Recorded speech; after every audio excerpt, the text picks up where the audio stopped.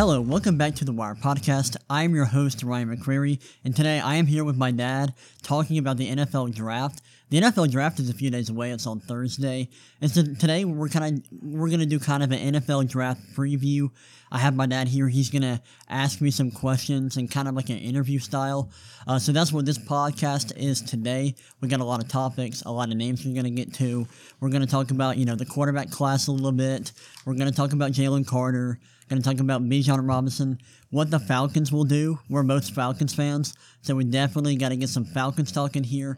And we're going to talk about some names that are going to be picked outside of the first round, or some names that we expect to go outside of the first round. And we may even get to some deep sleeper guys who are, projected to go deep in the draft, and talk about some of those guys. But I'm excited to have you with me here, Dad. Thanks for joining me. Hey, it's great to be here, man. I'm looking forward to it. I know you're excited about the draft on Thursday, and for NFL draft junkies, it's like Christmas morning. There's a lot of build up. Been talking about it for a while, and it's upon us. Oh yeah, so, I'm very excited. So just to start out here, I think the probably one of the top topics that we've been seeing here, or the four quarterbacks out there. Yeah. So we have among those four, we have Bryce Young. Obviously, he's expected to go in probably one of the top two picks. We have Will Levis, who is kind of elevated. His name is kind of elevated in recent days. We have C.J. Stroud, and we have Anthony Richardson. So I want to ask you, where do you think these four fall in the draft coming up? Yeah, that's a very interesting question. So Bryce Young, he is on the consensus big board, the number one player, number one quarterback. C.J. Stroud is number 2. Anthony Richardson is the QB3 and the number 5 overall player in the class.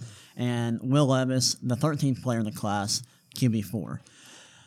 I really don't know, and really no one knows where these quarterbacks are going to end up other than Bryce Young. For a while, it looked like C.J. Stroud was going to be the number 1 overall pick to the Carolina Panthers. He was the betting favorite. And I'm pretty sure at one point he was the significant betting favorite. The odds came down a little bit. But over the last week or two, Bryce Young has become the guy at number 1. He is a massive favorite to be the number 1 overall pick. So I think it is pretty safe to say that Bryce Young will be the number 1 overall pick to the Carolina Panthers. And my personal opinion is that would be a good pick. I love Bryce Young. I think he's great. He was awesome in college. There aren't many weaknesses in his game. He's accurate, good decision maker, has good pocket presence, is creative, out of structure, can extend plays, make plays happen when plays break down. And last year we saw him surrounded by a not a lot of talent for Alabama standards, and he played extremely well. He's played well for the last 2 years, in his 2 years as a starter at Alabama. So I think that would be a good pick. C.J. Stroud, we really don't know where he's going to go, because there are rumors that the Texans may pass on C.J. Stroud because he is represented by the same agent that represents Deshaun Watson. And we all know that Deshaun Watson and the Texans had that whole deal where he had his legal issues, where he was, accused of sexual assault by over 20 masseuses in Houston. And they had that issue that they dealt with. So there are rumors that the Texans could pass on him because of that. And as of yesterday, the Will Levis has become the betting favorite to be the number 2 overall pick. And he's become kind of a significant favorite. I'm pulling up the odds here right now. A lot of guys who are the favorites to be picked high their odds are in plus 200, plus 100. Will Levis is minus 120 to go number 2 overall. So he has kind of separated himself as the favorite to go number 2 to the Texans. Me and Thomas actually broke down all the quarterback prospects in a recent episode. So my feelings about Will Levis are known. I'm not the biggest Will Levis fan. I think I don't want to be too critical of Will Levis because like he is a talented football player, and there is a chance that he could be good at the next level. There's always a chance that he could hit and become a solid football player.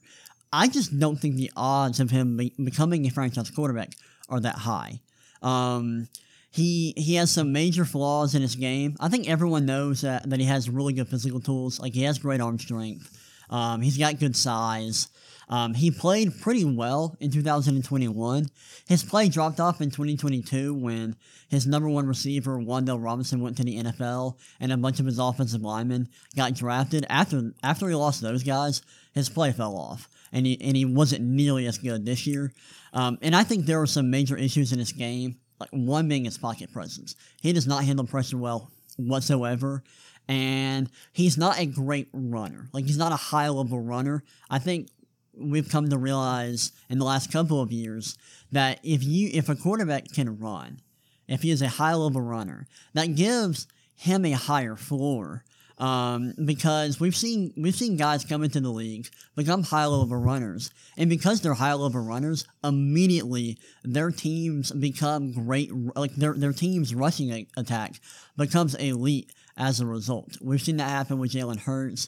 We've seen that happen with Justin Fields, Lamar Jackson. There are a number of examples of that. And so rushing ability is important for quarterbacks because it gives you a higher floor. And Will Levis doesn't have that. He's an okay athlete, but not a great one, and he's not a high-level runner like Anthony Richardson. And so that combined with his inability to sense pressure is a massive issue for me. I think Will Levis is really similar to a lot of guys in last year's class. I think he's in that tier of prospect. I think really he is a good value in the second round. I think the highest I would take him is in the back half of the first round in the 20s. But really, he is more of a second-round talent, someone you can bet on with his physical tools. I think in 2021 he was solid, and I think we saw more of a first-round talent then. But this year he really, really struggled, and he's an older prospect.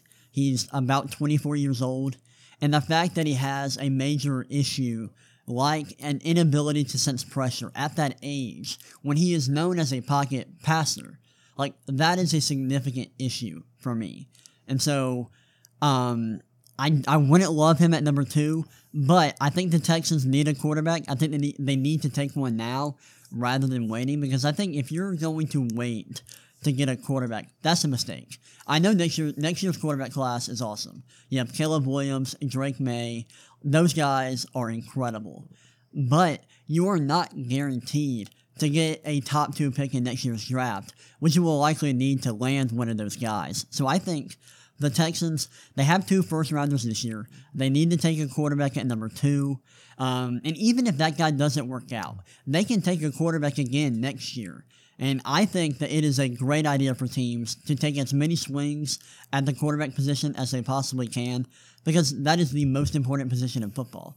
Like, if you don't have your quarterback situation set in stone, you need to improve that, and you need to work on that. So let's assume that is the case, that the Texans are going to pass on Stroud because of the representation being the same as with Deshaun Watson, and they're wanting to stay away from that. Let's assume that's the case. Then you would think that the choice would be between Will Levis and Anthony Richardson. Yeah. Is it a case there where obviously Will Levis may be more NFL ready to start than Anthony Richardson, who may need a year back, learning a system for a team? Yeah, so that's kind of the narrative, that, Will Levis is this NFL, he's more NFL ready than Richardson. He can step in, start from day one. May not be great, but it won't be a disaster. And people think that Anthony Richardson is a complete project who needs to sit day one, won't be ready for a year or two, because he is known as a raw passer. And I think the label that he is a raw passer is accurate in some ways. But I do not think that it's accurate to say that Will Levis is more NFL ready than Anthony Richardson. I honestly believe that you can start Anthony Richardson day one, and the passing isn't going to be pretty. Like, I think if he starts day one in the NFL, he's going to struggle in terms of accuracy. The decision-making isn't always going to be perfect. But, like I mentioned earlier, rushing ability gives quarterbacks a higher floor, and he already has that rushing ability. His rushing production in college was really good. He's like the best athlete at the quarterback position we've ever seen. His combine testing numbers were off the charts. So I think that you can start him day one and have an elite rushing attack right off the bat. And he also has great pocket presence. That's one of my favorite parts about his game. That combined with his physical tools, his arm strength, his ability to throw with different tempos, like he can drive the ball into really tight windows, but he can also throw with touch. Now, he needs to become more consistent in that area, and he has to improve his accuracy. But he has all these traits that elite quarterbacks in the NFL has, like Patrick Mahomes, Josh Allen, Justin Herbert. All of those guys are like physical freaks, like athletic, like monsters. They're all great athletes with big arms, and they don't take sacks. Like, that's one thing that makes Patrick Mahomes one of like the best quarterback in the NFL. He never takes sacks, and that's something that Anthony Richardson does. And I think that over the last couple of years, we've realized that some of the most important things when you're evaluating quarterback prospects is arm strength, overall physical tools, mobility, the ability to extend plays, and provide value as a rusher, and then pocket presence. And I think Anthony Richardson is probably the best in the class in all three areas. So for me, Anthony Richardson is my QB1 in the class. Even though I love Bryce Young and CJ Stroud, I think Bryce Young and CJ Stroud are really good and are good bets to succeed. Like, I think the probability that they're going to be good in the NFL is high. I think they are a good bet to succeed. But I think if they hit like their 100th percentile outcome, and I think if they hit their ceiling, that ceiling is more back half of the top 10, a Pro Bowl caliber quarterback, rather than an All-Pro and an elite quarterback. I just don't see Bryce Young or CJ Stroud becoming like elite quarterbacks, like perennial All-Pros.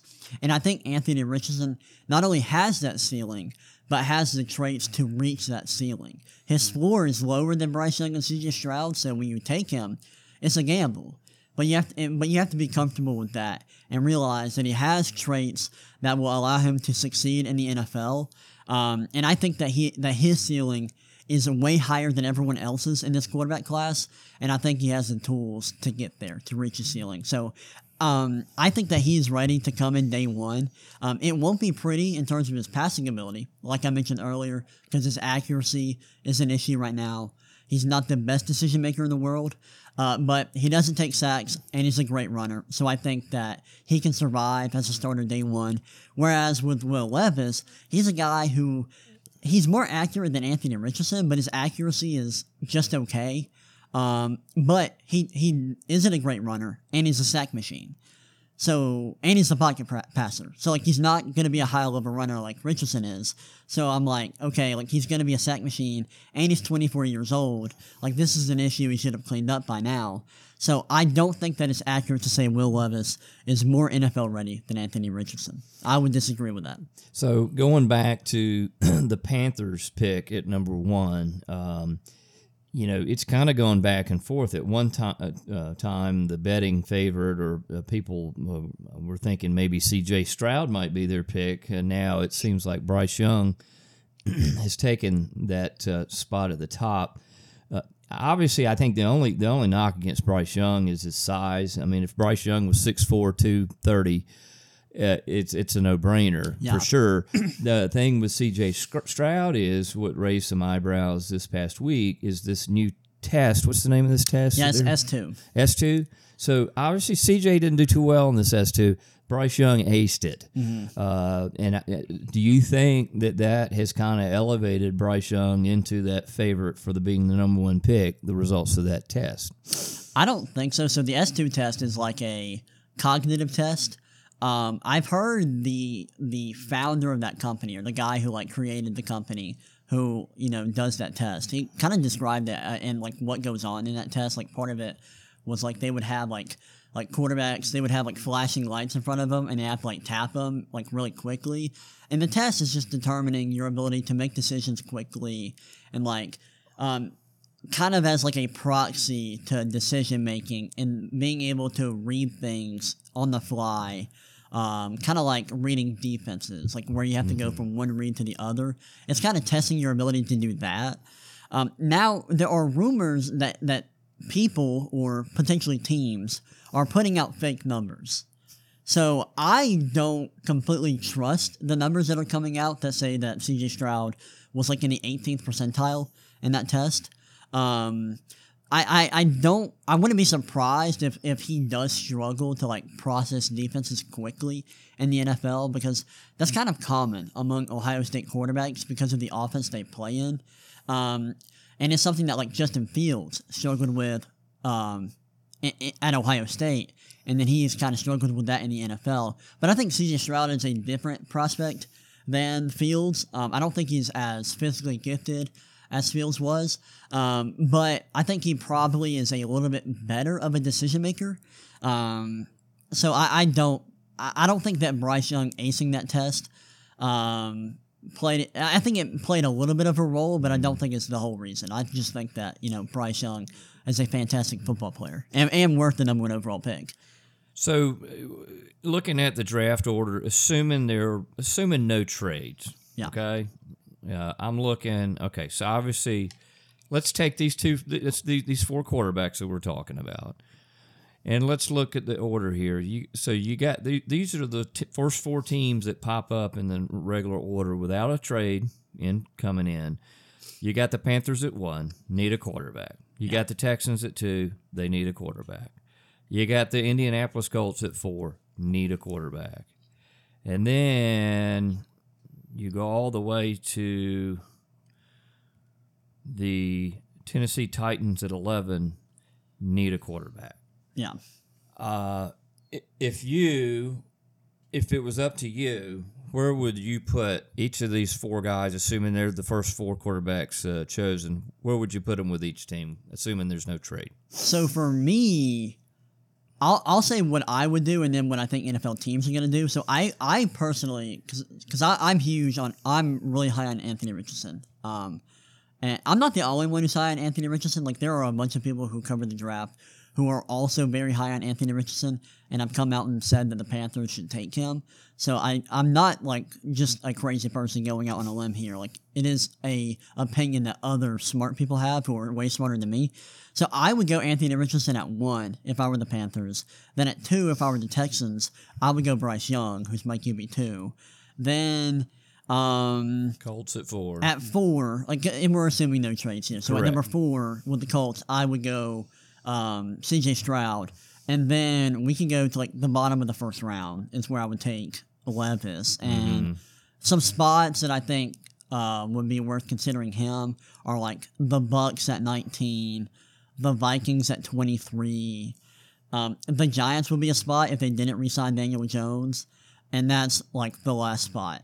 So and maybe the Ravens, because they're dealing with the whole Lamar Jackson situation, but that's kind of hard to figure out, because we don't know if Lamar Jackson is going to be in Baltimore next year or not.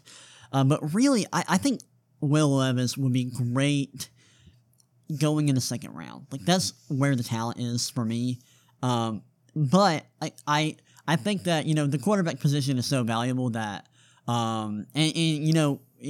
if you're a first round pick, you get a 5th-year option. And so teams care about that, and that's important. So I think the Bucks at 19, they're a potential landing spot, and so are the Vikings. And I think those are the 2 most likely landing spots if he falls outside of the top 10. But we know that he's not. So we've covered these 4 quarterbacks. Yeah. Who's your number 5? Honestly, Hendon Hooker would probably be my quarterback 5, but I don't think he's that far off from Will Levis. Like, I think there's a tier 1 of 3 quarterbacks: Bryce Young, CJ Stroud, Anthony Richardson. Then there's a tier of 2 quarterbacks: Will Levis and Hendon Hooker. I love the physical tools that Will Levis has. Like, his arm strength is rare, and I think he showed enough in 2021 to say, okay, this guy could theoretically become a starter in the NFL.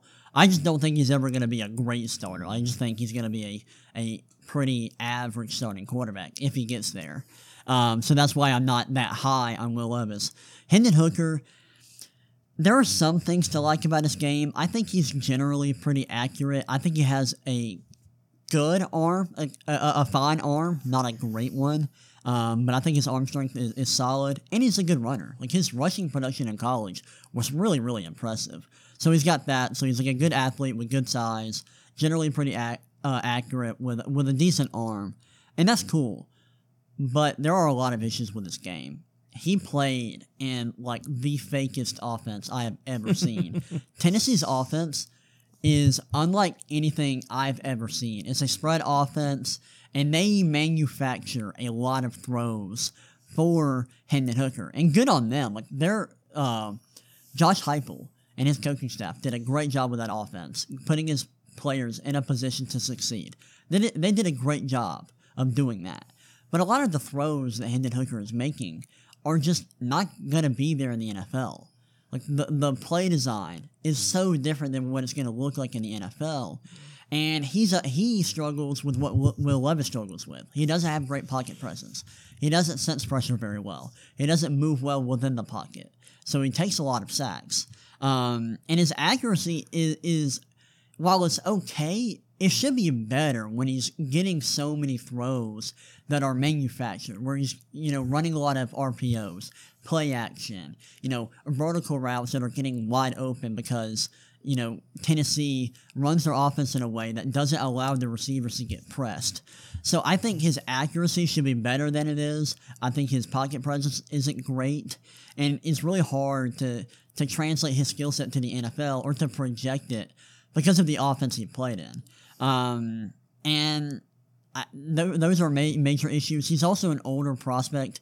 He's 25 right now, and I believe he's going to be 26 during his rookie year, and he's coming off an ACL injury. Yep. Now, teams know the medicals, and I think Hooker is going to be fine in terms of his ACL, but that is something you have to bring up. So I think Hendon Hooker is QB5, but yeah, I'm not super high on Hendon Hooker. All right, so let's get away from the quarterback position. Yeah. And it seems like every year there is a player who is dealing with either an injury, either a personal issue or a legal issue that may be a threat to him being drafted higher than he actually will. This year's candidate for that or player who's having that situation is Jalen Carter with the Georgia Bulldogs, two-time defending national champion. So Jalen Carter, if you look at some preseason before this past season, potential number one picks coming into the 2023 draft, Jalen Carter was probably an easy top 3 pick. Okay, now. After the tragic accident that he was involved in, speeding, drag racing, the evening of the championship parade in Athens after the celebration, and then a couple of weeks later at the pro day in Athens when he showed up 9 pounds overweight and he couldn't even finish his basic drills without getting winded, being terribly out of shape. That's kind of making a lot of GMs out there question his commitment, his judgment.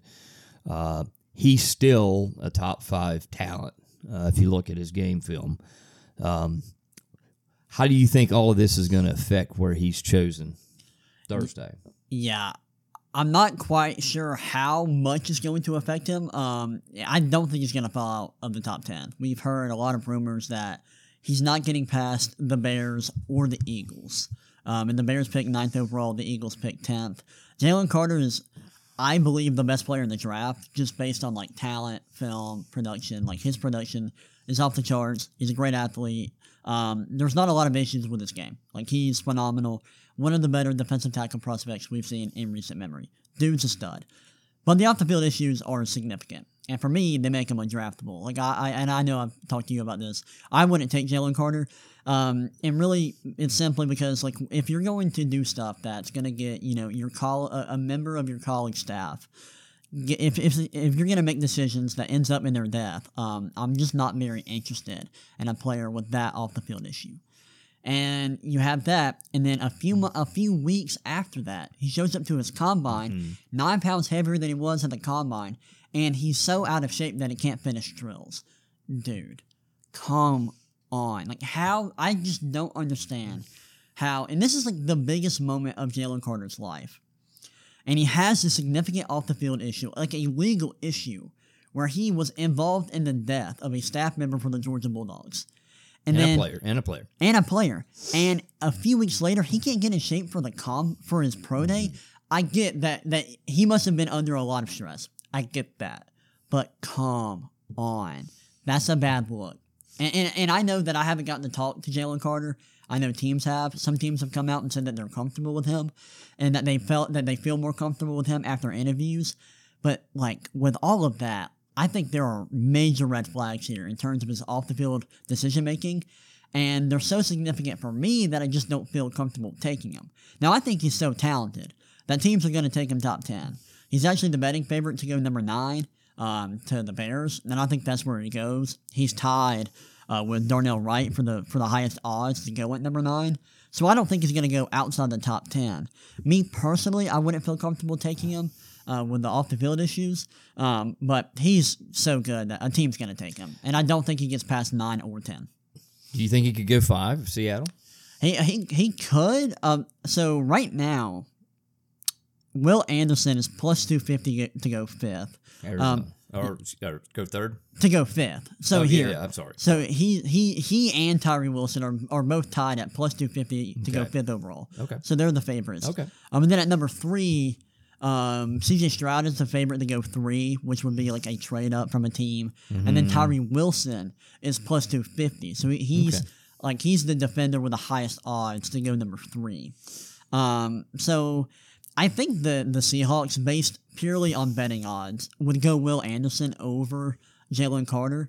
I also just think that Will Anderson is a safer player. Oh, there's no doubt he's a safer player. I don't think he's nearly as good as Jalen Carter as a player, but he's a great player who doesn't have these significant off-the-field issues. Right. So a team is going to take Will Anderson over Jalen Carter, in my opinion. And the betting odds would agree with that. So I don't think he's going to go number 5 overall to the Seahawks. He could. Talent-wise, he's worth the pick. But I think they would pass on him. So this is a classic case of from the neck down, Jalen Carter is as good as they come. Yeah. Right now, the question is from the neck up. And it's sad to see. Because he is he is unbelievably good. There you go. So, which leads us to another position, running back. And running back has become, it's interesting how the running back position has come over in the past few years in the NFL.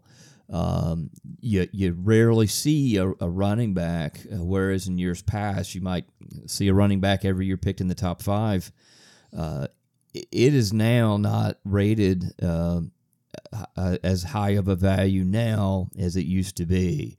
But we got one out there this year, Bijan Robinson with the Texas Longhorns, who is an undeniable talent and is a plug-and-play guy who's going to make any team pick him a better team.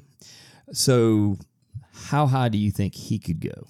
Yeah, that's interesting because Bijan is unbelievably good. Like I think he is one of the best running back prospects since Saquon Barkley. He's a stud, like tremendous talent. The production's off the charts. He's a great athlete. Like there's just not a lot. Like if you wanted to say there's an issue with this game, is that he doesn't have like hyper elite long speed. So he's not going to like create these breakaway runs like some other smaller backs will, but that's not a major issue. That may hinder his like ultimate ceiling where he goes from a Hall of Fame back to like a guaranteed Hall of Famer to a likely Hall of Famer. Like that's just how good he is. He's so good in every area. Great runner, great receiver. He's awesome. Now he is the favorite to go number 8 right now. With the Falcons. To the Falcons. I think that's where the conversation starts with Bijan Robinson. I think he could go as high as 8, and as low as, let me look, he's going to go really high. Like, he's not going to fall that far. The lowest I could see him going at this point is probably, like, the Ravens. And even that is probably too low. He's just an awesome football player. Everyone loves him. The NFL loves him. So he's probably going to go really high. May go to the Falcons at 8. I know a lot of people have talked about him going to the Eagles. The Eagles are, like, their front office is super smart. Howie Roseman is, like, one of, if not the best GM in the NFL. He's smart. They're heavy into analytics. They're not going to take a running back top 10.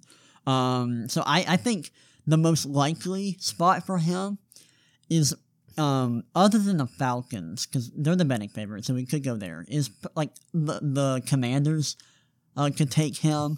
I think the Bucks would be a really good spot for him at 19. So I really like those landing spots, like the Commanders, the Bucks, the Ravens would be a great spot for him if he gets there. Same for like the Chargers, because they're having issues with Austin Eckler, so they could use a running back. So those are a few spots where I like him, but I think right now he's probably an Atlanta Falcon. So if he doesn't go to the Falcons at 8, Yeah. I'm looking here. If you're the Houston Texans and you're at 12, and you've already, let's assume you've already gotten your quarterback, wouldn't you be a little tempted to take the hometown kid? So I think that it depends on what other positions are available, because they're probably going to have really good players at premium positions available at 12.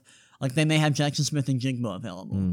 If he's available, like, take him, because their receiving core is pretty rough right now. They need pass catchers. They need someone to help out their young quarterback. He'd be awesome. They could also use a pass rusher. They could use, like, 2 pass rushers. Sure. They need a lot. So, like, Nolan Smith would be a great pick at 12. There are other, like, awesome pass rushers who are freak athletes, like Lucas Van Ness, Miles Murphy. I'm going to lower on Miles Murphy and Van Ness, but those are guys who are like these athletic pass rushers who could go at 12. The issue with Bijan Robinson, so I love Bijan. The issue with him is that he plays running back, and a lot of people who are like traditional football fans or traditional football people are like, why does it matter that he plays running back? Here's why it matters.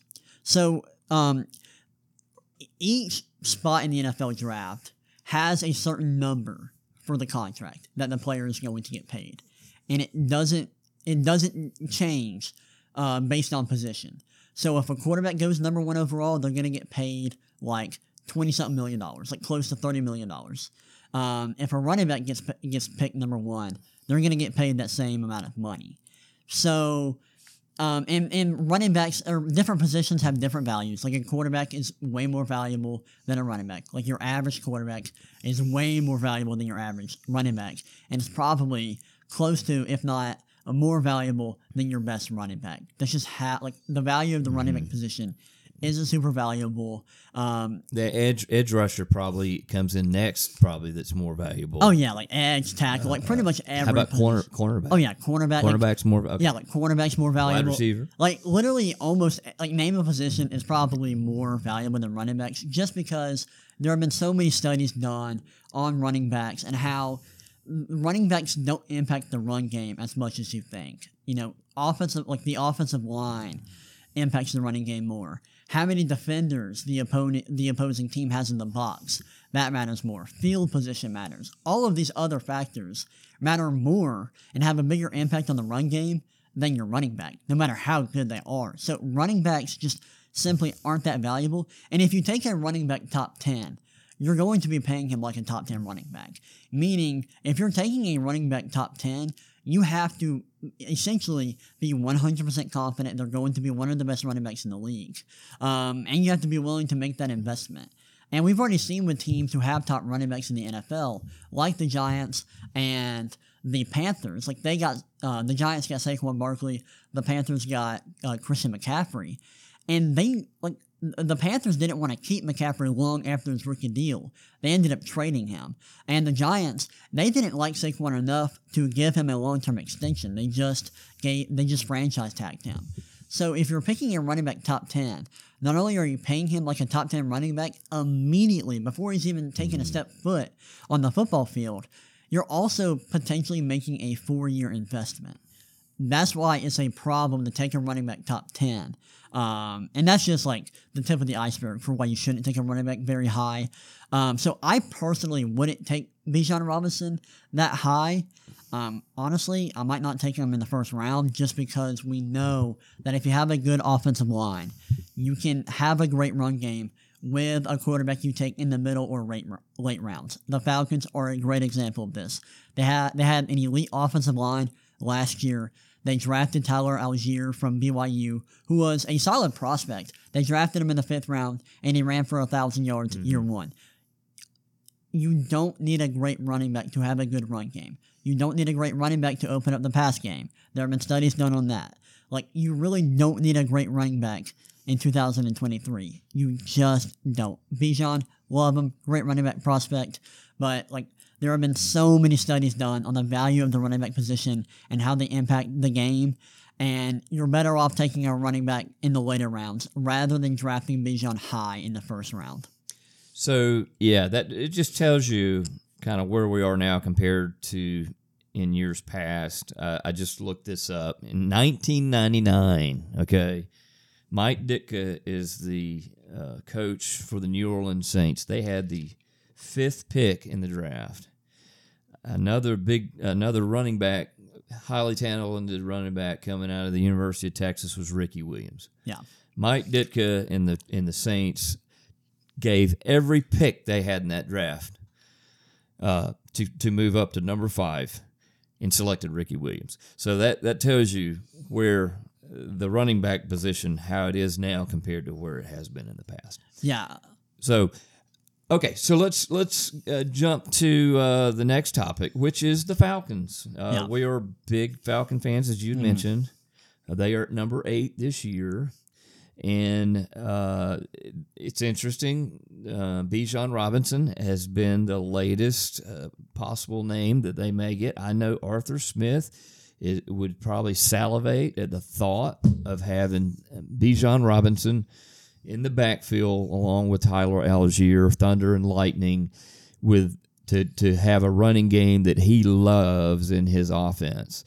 But there are other options that the Falcons can go with. So what direction do you think that they go with at pick number 8?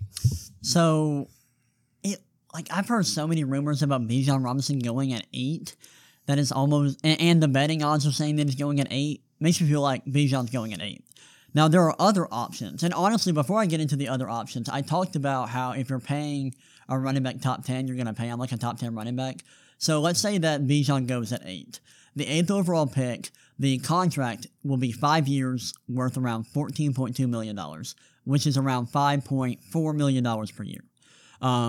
For a contract worth $14.2 million would put Bijan as let me look, 1, 2, 3, 4, 5, 6, 7, 8, 9, 10, 11, about the 12th highest paid running back in the league, around David Montgomery, Najee Harris, Travis Etienne, and James Conner. So that's the kind of contract we're looking at if the Falcons took him at 8. So he'd be paid like a top 12 back at the position right away. Other than him, I think the Falcons have a lot of options. I think Tyree Wilson is a good pick at 8. He's a good pass rusher with great physical tools. He has great length, good explosiveness. He's not as clean as a prospect, or clean of a prospect as Will Anderson, because Will Anderson, although he's not a great athlete, and I don't think Will Anderson is a blue chipper due to, I don't think he has elite athleticism, but Will Anderson, great run defender, a good pass rusher who knows how to rush the passer. Tyree Wilson isn't as fundamentally sound as Will Anderson, but he potentially has a higher ceiling. So I think Tyree Wilson will be a good pick at 8. I think Nolan Smith will be a fine pick. I like bigger edge rushers who are elite athletes, and Nolan Smith doesn't fit that. So although I love Nolan Smith, I love him to death, I would pick him at 8 and feel comfortable with that. There is in the back of my mind a little bit of hesitation but that's just a personal like preference and bias there. So I think Nolan Smith will be a solid pick at 8. I think Jackson Smith-Njigba will be a great pick at 8. We need receivers. Another wide receiver. Okay. He's, in my opinion, the best receiver in the draft. And I'm comfortable with that. I think he's like comfortably the wide receiver 1. I love him. I think he can play inside and out. He's just so good in so many areas. He's a good athlete. Tested really well at his pro day and the combine. And I think he would fit really well next to Drake London. And I think he's worth the 8th pick. So I think he would be an awesome selection at number 8. I love him to death. There are some offensive linemen we could take, like Peter Skoronski, who can play guard. But I would say, please don't take a guard at 8. You don't need a guard at 8. That's probably not great value.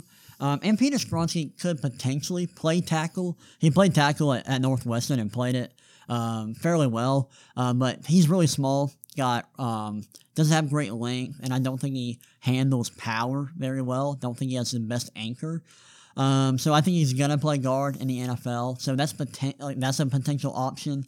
If one of the corners falls, they could take him because they just cut Casey Hayward due to injury issues. Yeah, they cut him yesterday. So they have an opening at corner on the team. Like right now they have A.J. Terrell, Jeff Okuda, who's been really underwhelming. So they have an opening at the cornerback position. So right now I think it's most likely that the Falcons take Bijan Robinson, one of the corners, whoever falls, if one of them does, and that's Christian Gonzalez or Devon Witherspoon. And if not one of those guys, one of the edge rushers, Tyree Wilson or Nolan Smith. But I think most likely all the information we have now says that the Falcons are taking Bijan Robinson. So what about this? Let's say the Falcons are on the clock at number 8, and one of those top 4 quarterbacks are sitting there, and Tennessee comes a-calling, the Titans, and wants to trade up to number 8. And the Falcons agree to move back and pick up another pick or two. Let's say that moves them to 11. Who do you think would be available there? Would they be more inclined if Bijan Robinson is available at 11? Is that a no-brainer at that point in time? I think like if you traded back and still got Bijan, although I don't like the value of the pick, I don't think it really makes sense. I think I would say, you know what? At least you traded back.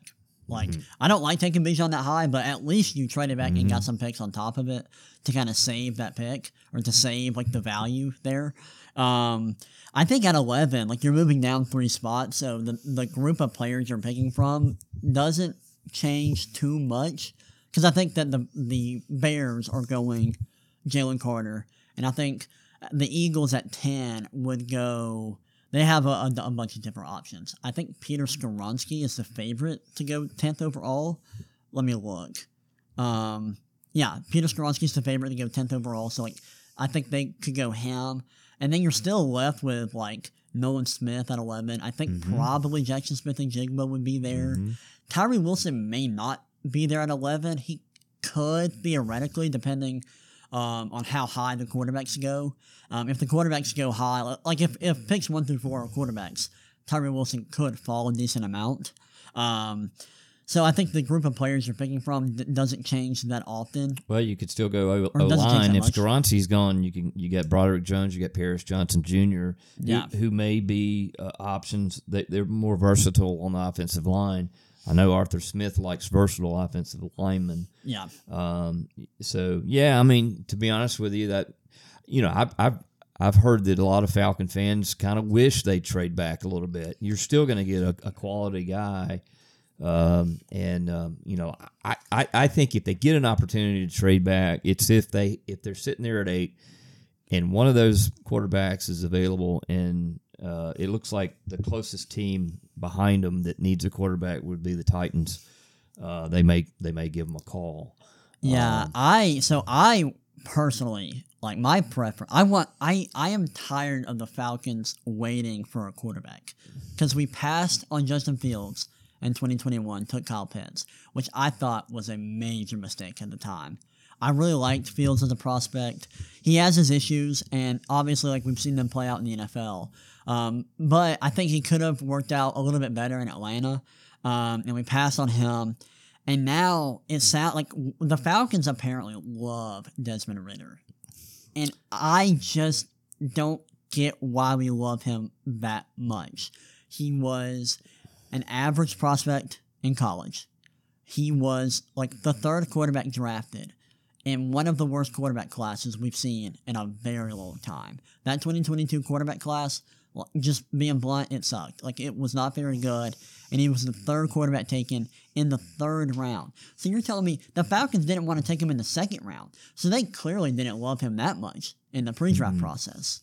They waited until the third round and then said, hey, we might as well take him. So they were not, they were not quick to take Ridder in the draft last year. And then we only play him 4 games, which I thought was a mistake. I thought we should have played him the entire season just so we can see what he has. And we weren't a great team. Like, even if we made the playoffs, we were probably going to lose round 1. So I would rather just get to, see what our young quarterback has. And if he's good, you stick with him. But now we don't really know what we have with him. All we know is that, he wasn't a great prospect in college. He was a third-round pick, so we don't have that much invested in him. And in the 4 games he played, I thought that he showed that he was a competent NFL player. But I didn't think he was that impressive.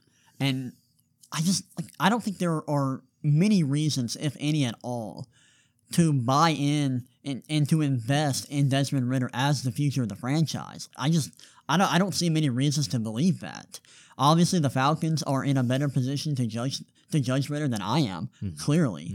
But I just don't see many reasons to love Ridder and to be like, yeah, we're going to let Ridder keep us from taking a quarterback. So if there's a quarterback at 8, if Anthony Richardson or C.J. Stroud somehow fell to 8, I would take them and not even think about another position.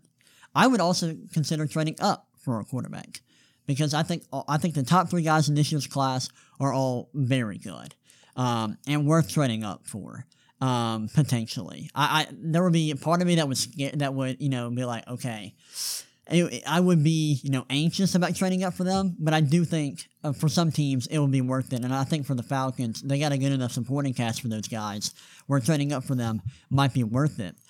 If you don't take a quarterback at 8, trade out. If you're not taking a quarterback top 10, try to trade out if possible. If the Titans are dying for Will Levis at 8, if he's available somehow, trade back. If they are willing to give up a massive haul for the 8th pick to get a quarterback, I would do it. Now, I don't know if that situation is going to play out, because I think the Titans are going to be interested in trading up to number 3 to get their guy. And sounds like that might potentially be Anthony Richardson. So I'm not sure how realistic that scenario is. But if I'm the Falcons and I'm not taking a quarterback at 8, and I'm not trading up for a quarterback, I'm gonna trade back, because although there are a lot of prospects that I like at 8, I want more draft picks, because the draft is at the end of the day, the draft is a lottery. You're gambling on these prospects. No matter how much you like them or how safe you think they are, they can all fail. So it's better to have as many darts to throw at the dartboard. So I would just trade back, try to get as much draft capital as I possibly can. I think I really think that they're sticking. I don't think they're going to pick quarterback. I think they're sold on Ridder right now, and so I think Arthur Smith and Terry Fontenot maybe know some things that we don't know. I do know with Ridder, he's very cerebral. He's got great leadership skills. He's a hard worker. He's the first in the locker room every day. He's got a good head on his shoulders. He needs to get stronger. I know that arm needs to get stronger. But he's got upside. Whether or not he's gonna end up being all-pro quarterback or not, nobody knows that. But I think they see enough in him right now that they're going to pass on a QB this year. And if you do, you better pray that he plays well, because if he doesn't, I don't see how Arthur Smith comes back. Yeah. I think if Ridder struggles and the team struggles, Ridder's going to be I think that Arthur Smith is going to be gone. Another thing that worries me about Ritter is that the Falcons paid Taylor Heineke a ton of money to be a backup. Sure. And they've come out and say that Ritter's the starter, so I'm not worried about Heineke beating out Ritter for the starting job. But that's like they're paying him $10 million. Like that's like $10 million annually. That's a lot of money for a backup. Right. And it makes me wonder, like, are they a little bit concerned about Ritter, where like they think that like he isn't the guy? Because I figure that we're not in a position to where we need to be spending that much money on our backup, unless we think that he's going to be playing right away. Right. And that we think that he can help us make the playoffs. Sure. So that's something that I've thought about. Like maybe the Falcons aren't as confident in Ritter as people think. Because they did pay Heineke a lot of money. They did. And you know, next year's quarterback class is a lot better than this year's quarterback class. This year's quarterback class is great. Next year's is just absolutely ridiculous. So if you're not going to take a swing at a quarterback this year, you have to next year. Yeah. Like next year, you better be willing to unload every draft pick you have to get one of those top guys. Because I'm tired of waiting. Like you have refused to take a swing at the quarterback position too many times. Like you got to next year if you don't now. So going on from the Falcons, we've thrown some names out there as far as first round talent and first round players available. Let's go beyond the first round. I mean, obviously we see mock drafts, we see the same names from first to last pick in the first round.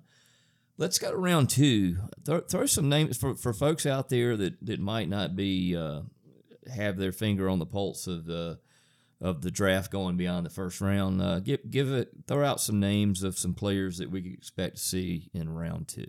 So the first name I had written down is a guy that I'm not sure if he's going to go round two.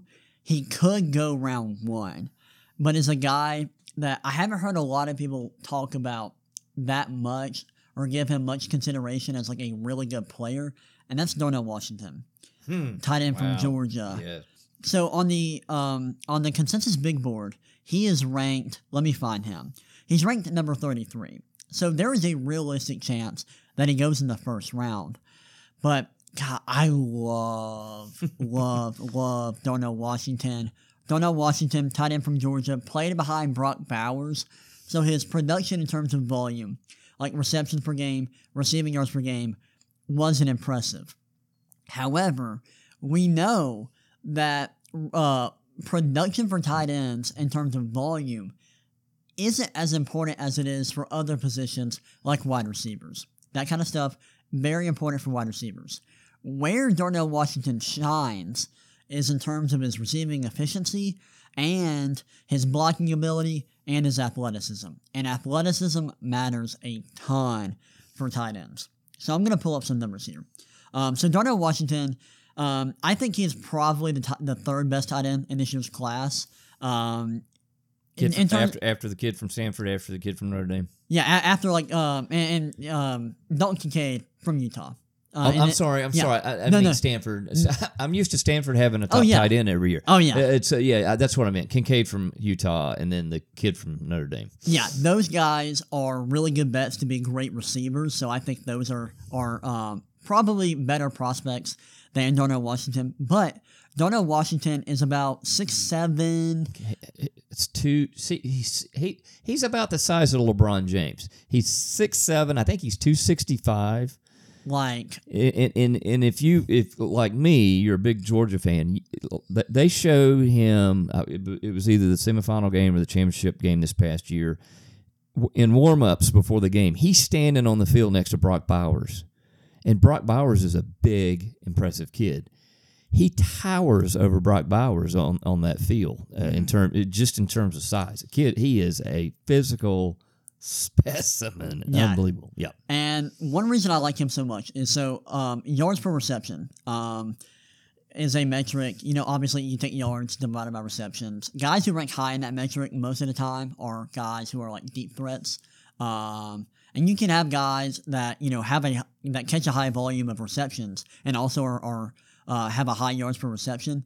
Darnell Washington did not catch a lot of passes at Georgia, but his career yards per reception ranks in the 99th percentile since 2014, which is great, and that metric matters a lot for tight ends. And then looking at athleticism, like his combine numbers are off the charts. Yeah, that combine was pretty impressive. And so I have some metrics that take combine performance and adjust it for height and weight. So Darnell Washington's adjusted 40-yard dash, like height and weight adjusted 40-yard dash, ranks in the 94th percentile since 2014.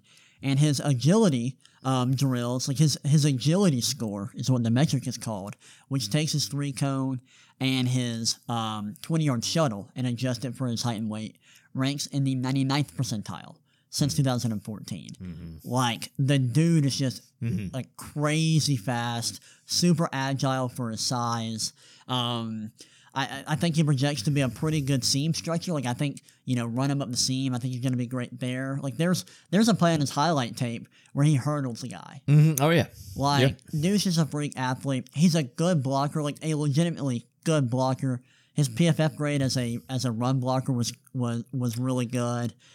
I just think there's a lot to like about Darnell Washington. He's a guy that is going to be better in the NFL than he was in college. No doubt. And that, I think one of the things you got to give him credit for in this day and time where you got players with a transfer portal now, anytime they're not getting a lot of playing time or they're not the number one at their position, they want to go somewhere else.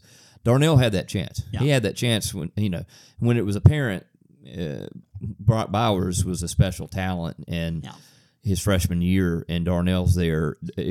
Darnell could have easily transferred somewhere else. Yeah. He didn't. He bought into the system, and he became an integral part of that team. But just the fact that he stayed the course, bought in, shows you he's a team guy. Yeah, I love Darnell Washington, but like I said, he possibly could go in the first round. He reminds me somewhat of Jelani Woods, who came out of Virginia last year. Now, Jelani Woods was nowhere near the blocker Darnell Washington is. I think he was also older than Darnell, and he went in like the 3rd round, I believe, maybe the 4th round. And he's not as good as Darnell Washington is, but they both have kind of similar skill sets where they're both athletic freaks who weren't super productive in terms of volume in college. Part of the reason why Darnell Washington wasn't productive is because he was playing behind like the best tight end in the country potentially. Like, if not first, he was second. Like, Brock Bowers is a stud and possibly a top 10 pick next year. Like, Bowers is a stud, but I love Darnell Washington. I think he's got a skill set that NFL teams are going to love. They love guys who can catch and block and who are great athletes, and that is Darnell Washington to a T. So I love him. I have another tight end on my list, Sam Laporta from Iowa. Unsurprisingly, Iowa has produced another talented tight end prospect. They do that all the time. Like, they had George Kittle, Noah Fant, DJ Hawkinson. I'm writing an article for with the first pick right now, talking about guys I think are sleepers in this year's draft. Sam Laporta is a guy I'm writing about. Great receiver, creates separation easily. He's a bit undersized, and he's not going to be a great blocker, I don't think. So I think some teams are not going to like Laporta. But he's super productive, led Iowa in receptions and receiving yards last year. He is great at breaking tackles, forces a ton of missed tackles. He's a very good athlete, performed very well at the combine. And I think that, and he also provides a lot of versatility in where he can line up on the field. Last year, about 20.5% of his snaps were played out wide, which is ridiculous. For comparison, Dalton Kincaid is another tight end. We've already mentioned him. He's a tight end who is known as potentially the best receiving tight end in the draft. And he does a lot of his damage from the perimeter. He lined up out wide for just 9.5% of his snaps. So Sam Laporta, like, he can line out wide, he can line up in the slot, great separator, a freak athlete, can forces missed tackles at a really high rate. Dude is really, really fun. Like I said, not big, doesn't have great size. I don't think he's going to be a great blocker. So some teams may not like him. But some teams are going to love him, and they're going to find a way to use him. And if he goes to a team who likes him, who has a smart coaching staff, who trusts him, like I think he has the potential to be really, really good. And right now he's projected to go in the 3rd round. So, like him. Next up, we're staying in Iowa, talking about Jack Campbell, linebacker from Iowa. I am leading the Jack Campbell fan club here. I love Jack Campbell. He's one of the few linebackers in this class that I think projects to be potentially a Mike linebacker because he's huge, one of the biggest linebackers in the class, but he's also a freak athlete who can cover and tackle and defend the run. He just doesn't have a lot of flaws in his game. He did take a while to produce at Iowa. It took a while for him to really play well for the Hawkeyes, but in his last year, he was off the charts good, probably the best linebacker in the country, and I think that his skill set is really, really valuable, and I want to look at his combine numbers. His combine numbers were just absolutely ridiculous. Let me see if I can pull them up, because he wasn't known as a great athlete coming into the combine, and he just absolutely dominated. And had one of the more impressive performances that no one saw coming. Performed very well. His RAS, which is a measurement called Relative Athletic Score, which kind of takes all the combine measurements and puts them into one number where 1 is the worst and 10 is the best, and then compares every prospect to every prospect who at the position who was tested since the combine has existed. His RAS was 9.98, meaning he is just under a 100th percentile athlete at the linebacker position. Had a 37.5-inch vertical, which is awesome.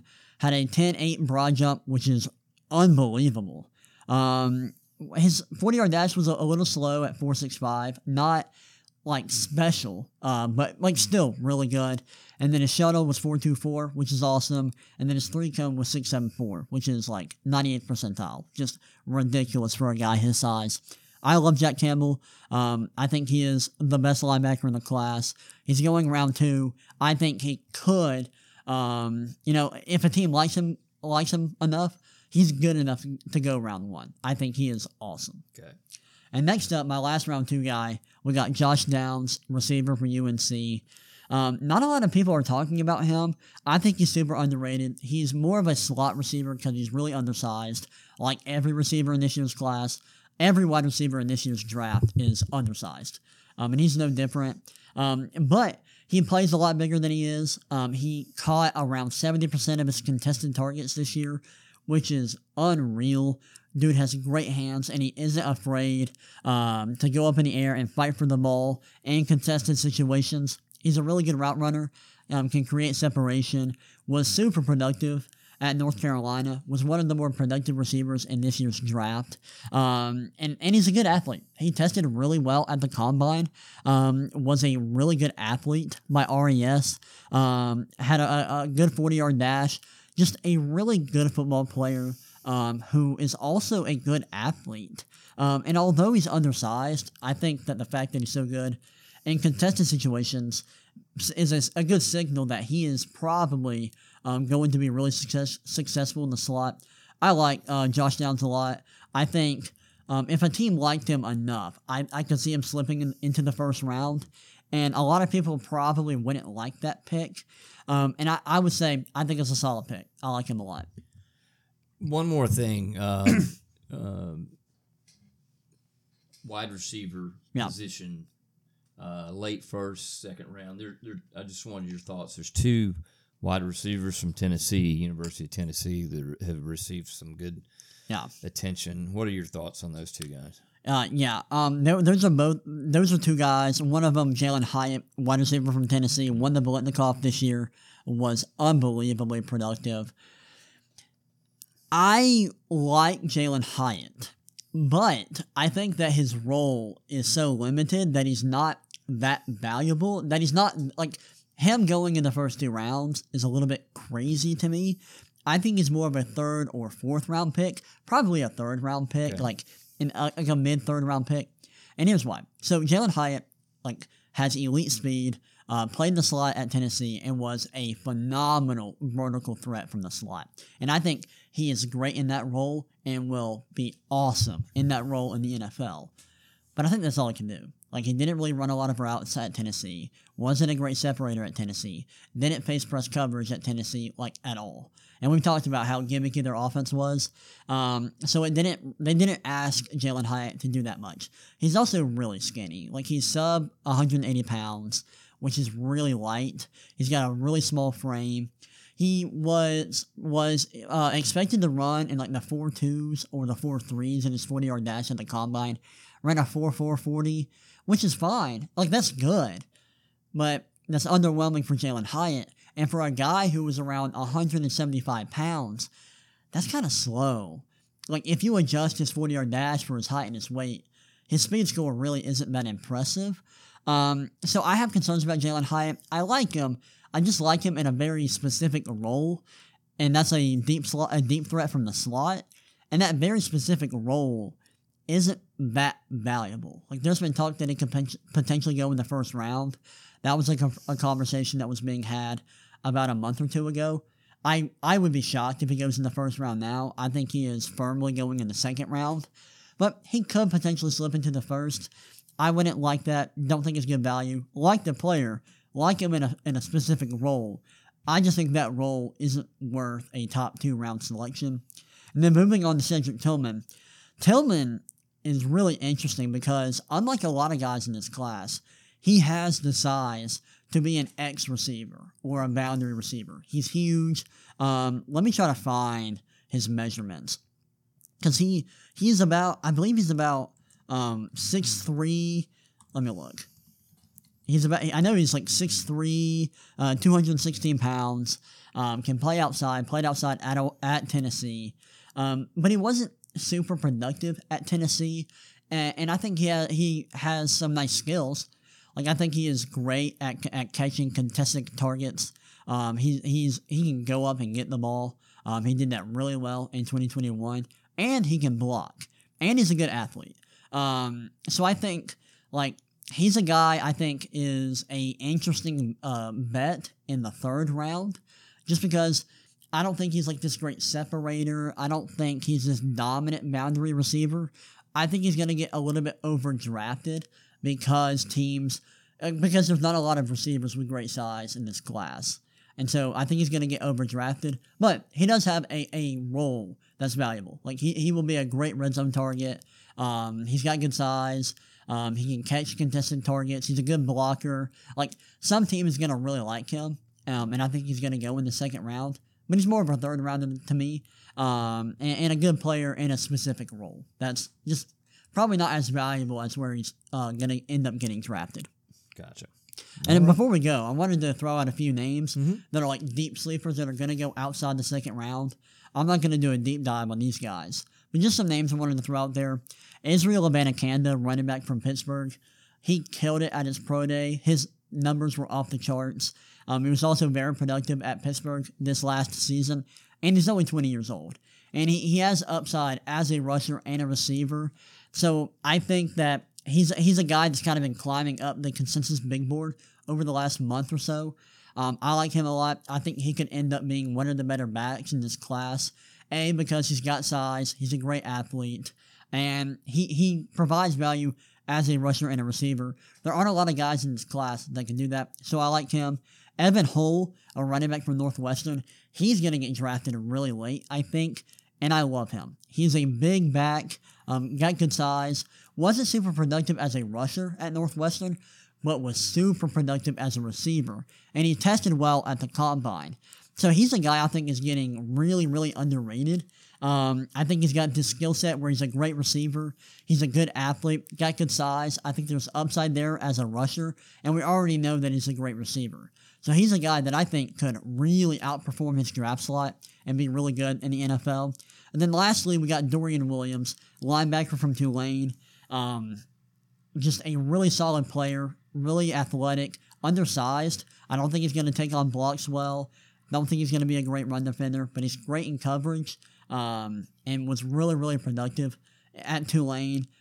Great athlete. One of the few linebackers in this class who were productive in terms of their tackling ability. Like, he racked up a lot of solo tackles at Tulane and was also really good, really productive in coverage and is a good athlete. He's not perfect, and he does have some big flaws, but I like him late in the draft. And another name I want to throw out there, I haven't talked about him a lot on the podcast, and I really haven't talked about him a lot on Twitter, is Roschon Johnson, Bijan's backup at Texas. Everyone absolutely loves him, and there's a reason why. Although he wasn't productive because he was sitting behind Bijan, super efficient, broke tackles at an unbelievable rate, generated yards after contact at a crazy rate as well. He's big, got good size, tested well at the combine, was really efficient as a receiver. Like, his yards per route run in college was really, really good, like one of the best marks in the class. Just, and we know that efficiency at the running back position is actually more predictive than volume. Like, rushing yards per game, receiving yards per game are not as predictive as, like, efficiency stats like yards after contact per rush attempt, yards per route run, and missed tackles forced per rush attempt. Those efficiency metrics are actually more important and more predictive. And Roschon Johnson just absolutely looks elite according to those metrics. So I think he's going to get drafted higher than people realize. And he's a great athlete, got a really nice skill set, and he's getting underrated because he played behind Bijan. If he didn't play behind Bijan in Texas, he probably would be one of the highest rated backs in the class.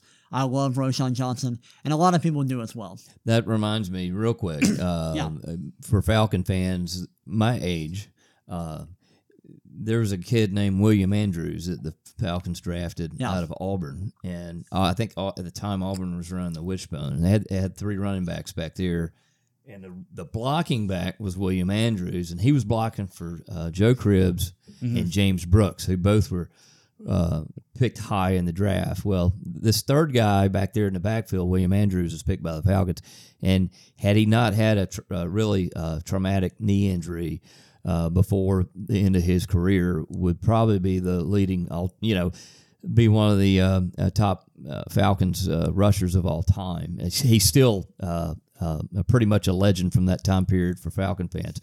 So there you go. You just never know. Somebody like that kind of waiting in the shadows to get their chance in the NFL could happen. Yeah, luckily now we have so much data and so many important data points that weren't accessible to the public prior to 2014. So we can look at a guy like Roschon, who was playing behind a generational talent in Bijan Robinson, and we can see, okay, he may not have been productive playing behind Bijan, but he was super efficient and is really good in all these areas that matter for the running back position. And he's got good size, and there are a lot of running backs in this class that are pretty small, like Jahmyr Gibbs. He's sub 200 pounds. Deuce Vaughn, a running back from Kansas State, is 5'5", 178 pounds, really small. So Roschon has great size. He's got a good weight, which matters for the position.